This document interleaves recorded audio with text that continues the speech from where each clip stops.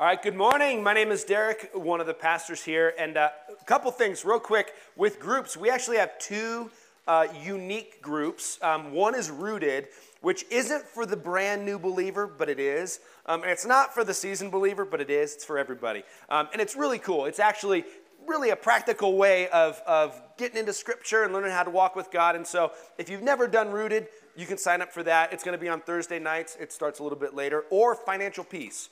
If you're like the rest of us and you've wrestled with how to do your money well in a way that honors God but also is good for you in life, Financial Peace is great for that. It's also going to be Thursday nights here, so you can sign up for that. If you notice, looking around, there's more kids in here than normal. It is a family service. And by the way, kids, I'm talking to you now. Eyeballs, kids. Eyeballs. We do this on purpose. We don't do this just to give our teachers a break. We do this on purpose because you are part of the church. Every one of you kids, you are part of the church. You're not just here holding a space until someday you're old enough to be useful. You're actually in God's church right now. God loves you. He wants to use you right now in your family, in your church, in your school, okay? So we want you to be in here to realize you're really, really important. We think you're really important, and the Bible tells us adults to have faith like a child, so you can help us be better. So you're not just here to color, although it's okay to color. In fact, even my wife sometimes colors while listening. It's helpful sometimes to doodle, and that's okay. But this is going to be helpful for you also. And so I'm going to ask you this question, because when I was a kid, here's something I wrestled with. Am I saved or not? I remember every summer I'd go to camp, and I always had a piece of, I haven't been very good this year. Maybe I lost my salvation. Maybe I was never saved. Have you ever had that? Where, am I saved or am I not? I've been baptized, but I'm not perfect. And maybe some of you adults have that same thing of, am I saved or am I not? Well, the Bible really is pretty clear that if you're saved, you're saved. And we can get confidence in that salvation. So we're going to be in Romans 8 today. Turn to Romans 8. And in this, I hope that we can get some assurance and confidence that we're saved and why. Now, a word that we don't often hear is the word converted, right? Because sometimes when it comes to this idea of salvation, there are some who have, they've fallen into this lie of universalism. Everybody's saved no matter what. And so I'm confident in my salvation because everybody's saved. Well, that's not what the Bible teaches. But it does teach that if you're saved, you can be confident in that. Or there's others who are so confident in their salvation that it's by belief and faith alone that then they don't do anything. And sometimes this is called carnal Christianity, right? Where there's like this claim that I believe, but just do whatever I want. And I really have no desire to follow or to get over my sin. Should that person have confidence in their salvation? So here's the question we're going to ask and answer in Romans 8 today. How can you know that you're truly converted? I think that's a really good question. And what is the ultimate goal of our conversion? What is it? Last week we looked in Romans 8. Alex taught on the Spirit, walking in the Spirit. And one thing he said really stuck out to me that I actually took a note, and then I circled it, and then I started a bunch. I don't know how you take notes. That's how I do it. And it said, set the mind on God, obedience follows. Right? Because as we've gone through Romans so far, we've seen the idea that we're saved by faith, and then we're sanctified, something happens. So how do we do that? If we're supposed to not be okay with sin in our lives, how do we walk in victory? And right there, it's setting the mind on God, not trying in our strength to be good. It's really trying in our strength to set our mind on God, and then He'll do those things through us. So with that idea, he launches into this next line in Romans 8, starting in verse 12. He says, so then, brothers, we are debtors not to the flesh to live according to the flesh. That's how he launches what he's going to share with us today. Because of this idea that it's not in our own strength, but when we set our mind on God, then He will work through us to have less sin, more holiness in our lives, which is the abundant life that increases peace and joy and hope in our lives. And because of that, he says, we have no debt to our flesh. The piece of us that was in Adam right? The piece of us that wants to sin, because honestly, we all still have that. The NIV translates that sinful nature, which I'm not crazy about, but that is a little bit helpful, that bent of ours away from God. We have no debt to that. So when those temptations rise up, if we understand this, it's like, nope, I don't owe you anything. I owe it all to God, to the Spirit. And so when we get that in our minds, there's a little bit of, that's not who I am anymore. And so our debt then, and it's not a duty debt, but kind of, our debt then is to the Holy Spirit to walk his way to glorify him. So he starts that way, and then how can we have some confidence? We get some details. Verse 13 through 15, he says, "For if you live according to the flesh, you will die. But if by the Spirit you put to death the deeds of the body, you will live. For all who are led by the Spirit of God are sons of God. For you did not receive the spirit of slavery to fall back into fear, but you have received the spirit of adoption as sons, by whom we cry, Abba, Father." That is really cool. Now, to get into this, to understand where we're going, we need to go back of what we've already seen a little bit through the Bible or through Romans of that we are justified by faith. So how is somebody saved, right? Here's the question. Do you know that you're saved, you're converted? Where does it start? It starts with understanding that you're saved by faith alone. You are justified by faith, not by any good works. Do we get that? Does God bring you into his family and save you because you're good? Kids? Yes? No? Because you're good? No. Not because you're good. Because he chooses to. Thanks for that, Flynn. No, it's not because we're good. We're justified by faith that Jesus was good enough and he died on the cross and rose from the dead. So, going off of Alex's illustration last week, we have this gift. This gift is conversion. This gift is salvation, right? That we are justified by faith, we're saved, and we get these things when this happens. And so if you're like me, you like to open the gift, right? And so you're going to find out what's in this gift of conversion and salvation. And the first one, and is your mom like mine, where when you do that, she picks it all up right away and folds it and saves it for next time? Anyway, the first thing in conversion that we pull out, justification. All right? So this is the first piece of the gift of salvation, of conversion, is justification. Meaning you are right with God. That's what it means. Very simply, that God looks at you and says, you're good. I forgive you of your sins, and I love you. And you have eternal life. You get to go to heaven when you die, and we're going to get to that a little bit later, so take a note. That's fun. But you are justified by faith. That's one of the gifts, okay? And you can be secure in that because he did it. It's his work on the cross. But when we are justified, right, when we're converted, we get some other things within that gift of justification. More than just being saved. Look back at something Alex taught last week, verse 9. Verse 9 says, "You, however, are not in the flesh, but in the Spirit, if in fact the Spirit of God dwells in you. Anyone who does not have the Spirit of Christ does not belong to him." And we just saw that in the verses we read, that by the Spirit we put to death the deeds of the flesh. So here's a gift that you get when you're justified, right? When you place your faith in Jesus, you get another gift. This one is the Holy Spirit, right? You get the Spirit to dwell in you. God comes and actually lives in you. I mean, in a very real way. And so with that Spirit, when we talk about how can we live better, how can we live the abundant life, it's by the Spirit, because God actually comes to live in us and he starts to do some things. He gives us the power to do some things for him, for his glory. And so we get the Holy Spirit. That's pretty cool. So, right, when you're saved, you get another gift, the Holy Spirit. So if you've been saved, been baptized, that's part of conversion. We're not saved by baptism, but it's in there, right? Then you have the Holy Spirit. Done, no matter what. But then we get something else. Look at verse 15. It says, "For you did not receive the spirit of slavery to fall back into fear, but you have received the spirit of adoption as sons, by whom we cry, Abba, Father." So when you are saved, You're justified, right? God says, good, we're good because Jesus died for your sins and you believe in him.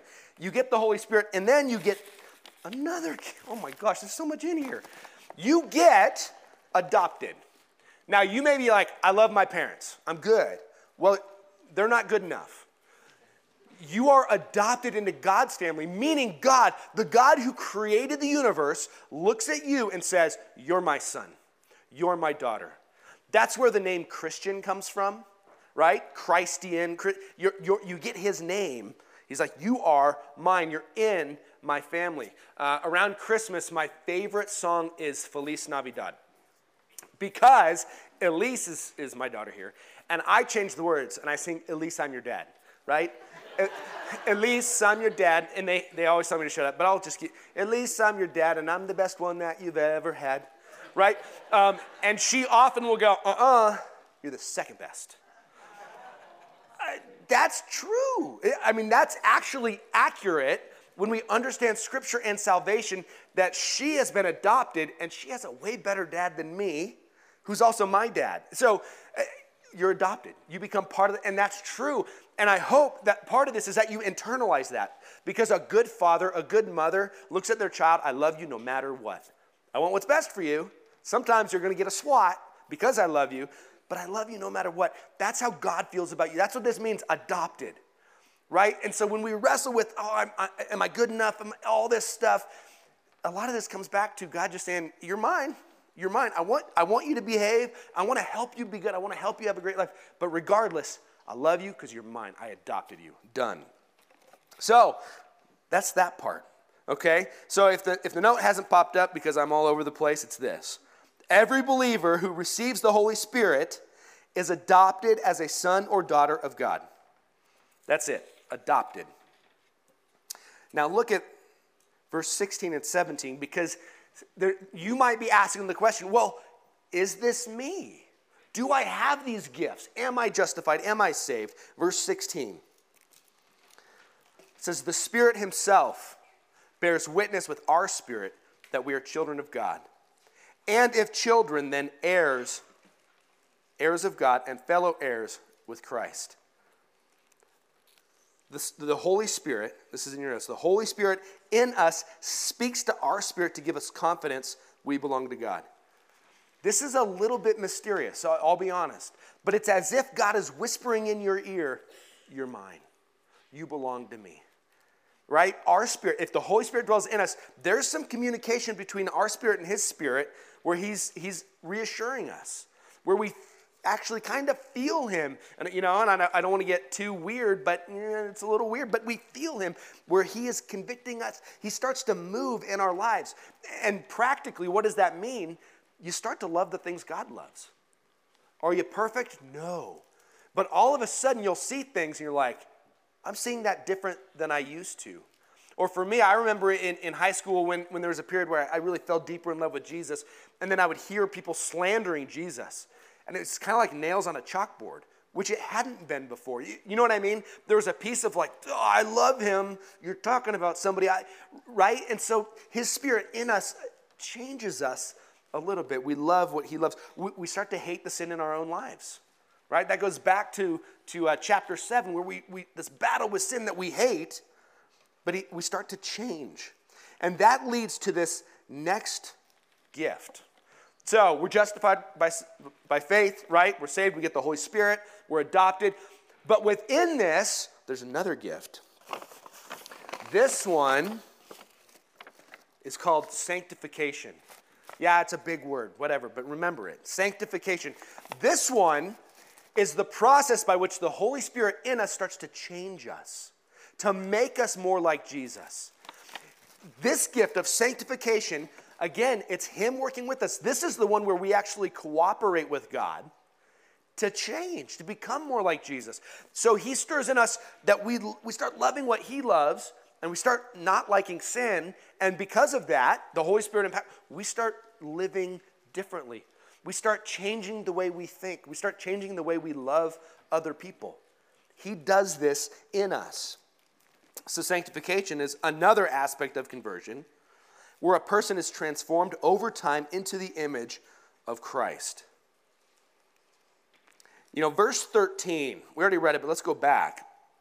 Verse 13 can be scary. It says, for if you live according to the flesh, you will die. And that means eternal death, separation from God. But if by the Spirit you put to death the deeds of the body, you will live. Is that teaching salvation by works?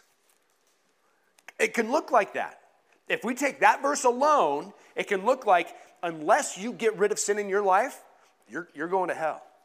But if you put to death those things and you behave, then you get to, that's what it can look like if you take it alone. But you have to take that into the context of the chapter, the book, the whole Bible. Look back at Romans 8:1 real quick. It says, there is therefore now no condemnation for those who are in Christ Jesus. Amen. So they look like they contradict, but they don't. Because if you're saved, if you're justified, kids, listen to me, if you belong to him, you cannot lose your salvation, right? You will not be condemned. You will not be disciplined eternally for your sins. We might get disciplined sometimes because he wants us to go, but we won't be condemned, meaning we won't be judged and sent to hell, right? So what is this verse 13 saying? Well, it's talking about this sanctification process, which is part of the same package, which will happen, which we will change over time. This is talking about really a pattern of life. This is speaking to my friends who said, I believe in Jesus, but I don't have to do anything. I'm going to live however I want.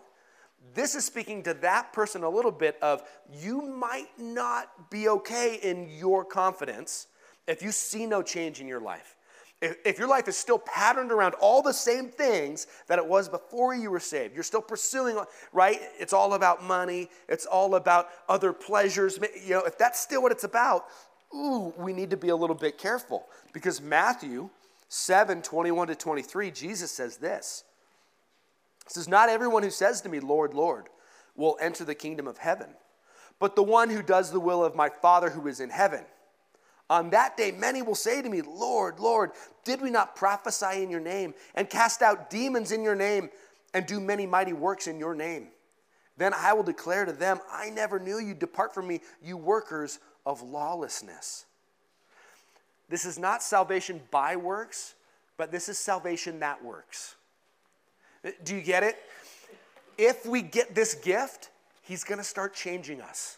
And it's a good thing. And it's going to be a wrestle. And it's going to look different for different people. So we have to be careful looking at somebody else and judging them. Like, well, you don't look good enough. You must not be saved. We don't want to go there, but we can look at our own heart, right? Are we doing just religion, just good things? Or are we doing no good things, right? Here, this process is kind of assumed. Scripture assumes that the person justified will also be sanctified. Again, it's a process. It looks different, but it's part of the package, right? It's part of the gift.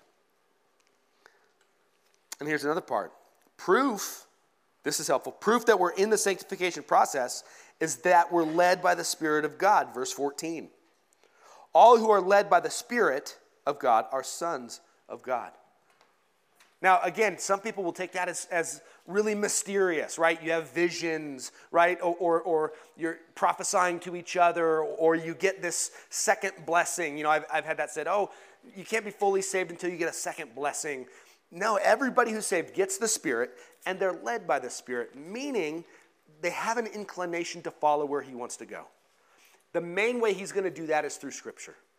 That's the main way. He's going to teach us the directions to go, and we're going to have an inclination to go that way. Perfectly? No. But we want to go his way in general. We're led by the Spirit.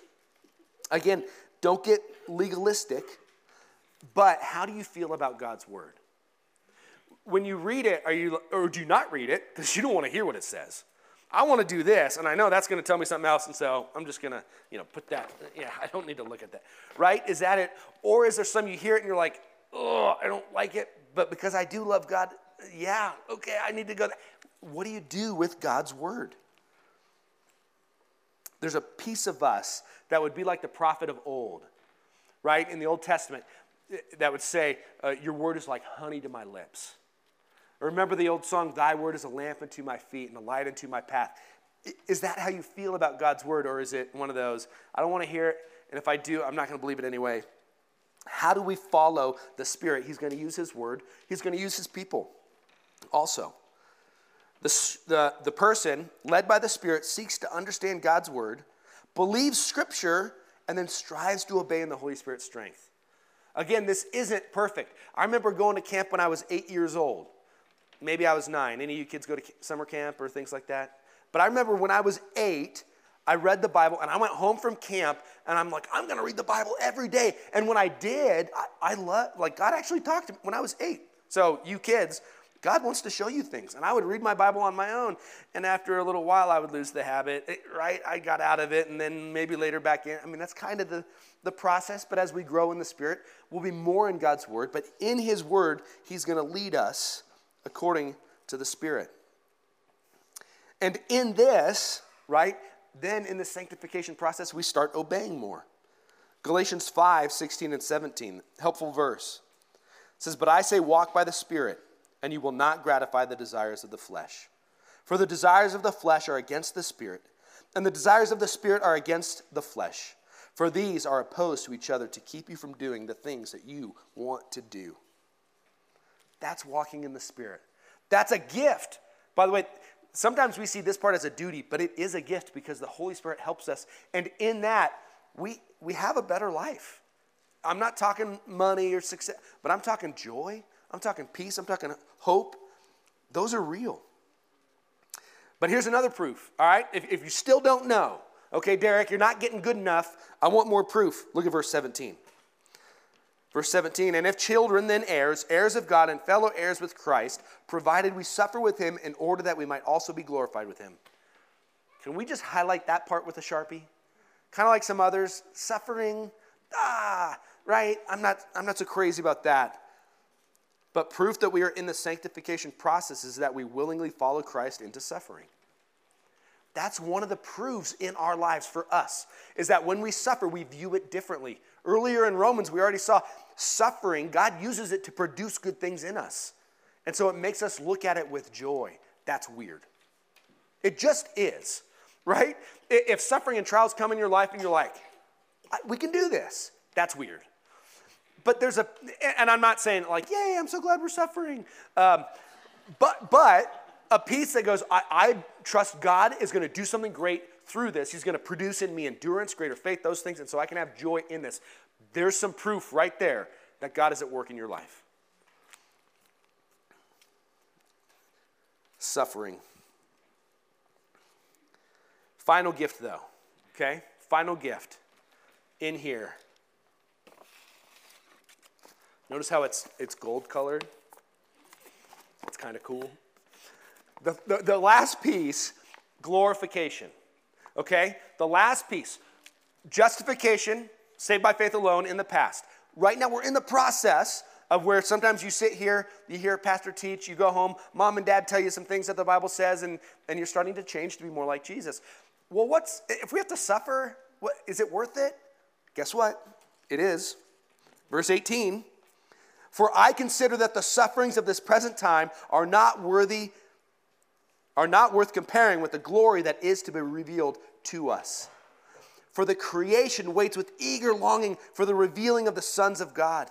For the creation was subjected to futility, not willingly, but because of him who subjected it in hope, that the creation itself will be set free from its bondage to corruption and obtain the freedom of the glory of the children of God.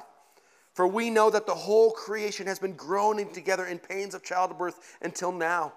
And not only creation, but we ourselves who have the first fruits of the Spirit, groan inwardly as we wait eagerly for the adoption as sons, the redemption of our bodies.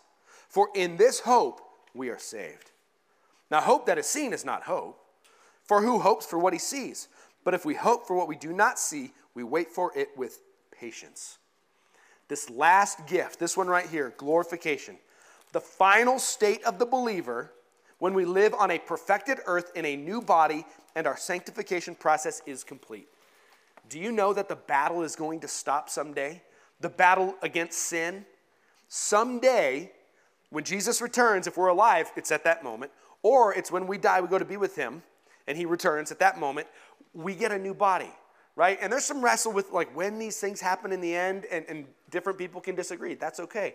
But ultimately, the end result will be we have a new body on a new earth with God perfected. Our relationships are going to be awesome. The things that we do are going to be awesome. If we are justified, we are in the process of being sanctified, and someday we will be glorified. This is a guarantee because it's part of the package. It is a guarantee. These verses are kind of cool because it tells us some details of if we look around, right? There was a volcanic eruption recently, right? Huge. Tsunamis went and destroyed islands and things like that. Those things happen. Tornadoes. Remember some came through recently and just wiped out Amazon plant or I don't know, something. There's these things, and this is talking about all of creation is groaning. These things weren't part of the original design. God created everything good. He created the animals great, the earth great, people perfect. All that was good. When we sinned, we messed it up. Thanks a lot, right? But yet we've sinned too. So Adam and Eve sinned, we've sinned. It changed earth, right? I often refer to goat heads. That was one of those things that didn't exist before. And now I think they only exist in Nevada. But they're the things that pop your bike tires. They're the reason you have to get the solid tires in your bikes. Goat heads, working hard, right? Work was part of the original creation. But having creation fight against you in that work is different, is new. And so all creation is groaning as if, and it's personified, right? As if the trees are real. They're like, this isn't right. This isn't the way it's supposed to be. And so it's groaning because it's going to be changed. God's going to fix it someday. And we groan. Now, these verses, who's groaning? Those who have the first fruits of the Spirit. So those who are saved, those who belong to Jesus, we are the ones that groan because we see sin in our lives. And we're like, oh, I hate it. We cry out like Paul did in Romans 7. Oh, wretched man that I am, who will save me? And so we groan with this wrestle. We do things we don't want to do. We don't do the things we want to do, right? There's this groaning. We hurt those we love with our words, and it's like, no, why did I do that? But even too, we're looking forward to what? We're looking forward to the time of glorification. The resurrection, it says, of our bodies, the redemption of our bodies, where those things will be removed. Do you know that the promise and the hope of the Christian church has always been the physical resurrection of the body? Something has creeped in over the centuries of this idea that the spirit is good and the flesh is bad, and so we will just live spirit forever. That's not what the Bible teaches. In fact, the Old Testament doesn't teach that either. And in Jesus' day, there were two different groups, Pharisees and Sadducees. They were both Jewish leaders. One group didn't believe in a physical resurrection. The other group did. Sadducees didn't. Pharisees did. And Jesus corrected them. He's like, those guys are the ones that are right in this area. There is a physical resurrection. And Paul is going to say elsewhere that if there isn't one, our hope is gone. In fact, we should throw this whole thing out if there is no resurrection. Because if there's no resurrection, Jesus didn't rise. And if Jesus didn't rise from the dead, that means his sacrifice on the cross wasn't accepted by the Father, and we're still in our sins. So as the logic goes there, we are guaranteed a new body someday on a new earth. That's why we spent 5 weeks teaching on heaven. And I think the conclusion was I'm going to ride a T-Rex someday. But we'll be on a perfected earth. It's going to be awesome. You want to ride with me? Yeah. But think of the things that we will do with God, with one another, on a perfected earth. That's what we're looking forward to. We will spend eternity in physical bodies on a physical earth, both perfect, in perfect relationship with God. A lot of perfects in there. I can't wait. This is our hope. This is why if we understand a complete conversion, all of it, we get all these, that's it. That's all the gifts we get, but they're pretty awesome. We're saved, right? We're changed, and someday it's going to be perfect, and we look forward to that. So you ever have any suffering here? I have a splinter right now. I mean, that's so little. But anyway, right? You guys ever have suffering? We look forward, and we can go through these sufferings looking forward that God is going to work it all. God is going to bring it together, and someday we'll be perfected, and it's going to be great. It's going to be a remade Eden. You want to know what eternity is going to look like? Read the beginning and the end of the Bible, right? You see Eden, Genesis 1 and 2, before sin comes in. that's the best picture probably. Not exactly the same, but of what it's going to be like. It's going to be great. Let's pray. Father, we love you. We thank you for your word. God, I thank you for all these gifts that you give us. And I thank you that we can have confidence in our salvation. We can be sure that we belong to you as we look at the Holy Spirit, you in us, actually changing our desires. We can be confident as we look even at some of our obedience. God, we can be confident that someday, Jesus, you're going to return and it's going to be perfected. And we hope that soon. Part of this hope is that we look for it with longing, and we do look for it with longing. God, we cannot wait for you to come back. We cannot wait for you to make it perfect. We are groaning because we know there's something still a little bit not the way it's supposed to be. But yet we thank you, Holy Spirit, that you dwell in us and that you're in the process of changing us, and it's guaranteed. We love you. In Jesus' name, amen.